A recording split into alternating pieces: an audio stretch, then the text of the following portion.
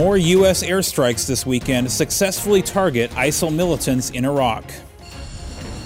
The Navy's X-47B unmanned aircraft undergoes more tests on board USS Theodore Roosevelt.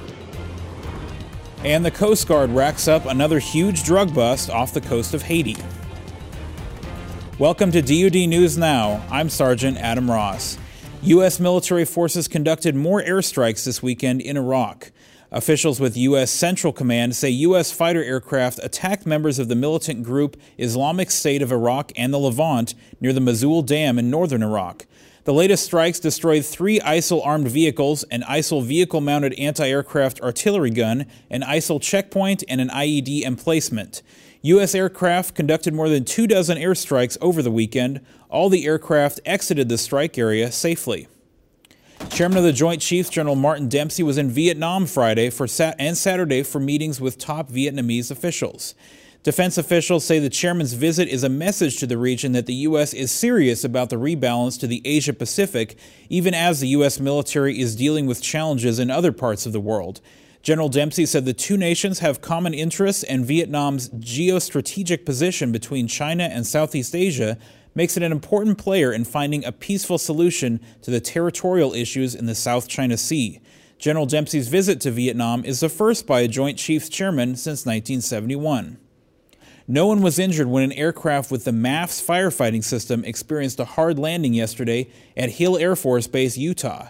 Officials with U.S. Northern Command say the aircraft was on a firefighting mission when the crew noticed a potential malfunction of the nose landing gear.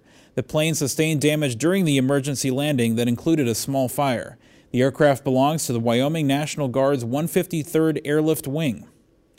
The Navy's unmanned X-47B returned to carrier operations aboard USS Theodore Roosevelt yesterday. The aircraft completed a series of tests demonstrating its ability to operate safely with manned aircraft. Sunday's tests were the first of a series of deck and flight operations that will take place aboard the Roosevelt during the carrier's deployment. Navy officials say X-47B flight tests will include night operations and flight operations with FA-18s. The tests will continue over the next year. The crew of the U.S. Coast Guard cutter Paul Clark offloaded about 900 pounds of marijuana Saturday in Miami Beach, Florida. Coast Guard officials say their aircraft spotted a suspicious boat last Tuesday off the coast of Haiti. During a 5-hour chase through international waters, the suspects threw their contraband overboard. The drugs were seized by the cutter Paul Clark, but the smugglers got away. This is an ongoing case. They're still searching, and we have really good imagery of the individuals and of the vessel. The Coast Guard says the marijuana has a wholesale value of about $800,000. Defense Department officials say members of the U.S. military tend to smoke more than civilians of the same age, which makes the habit a serious issue for the health of the force.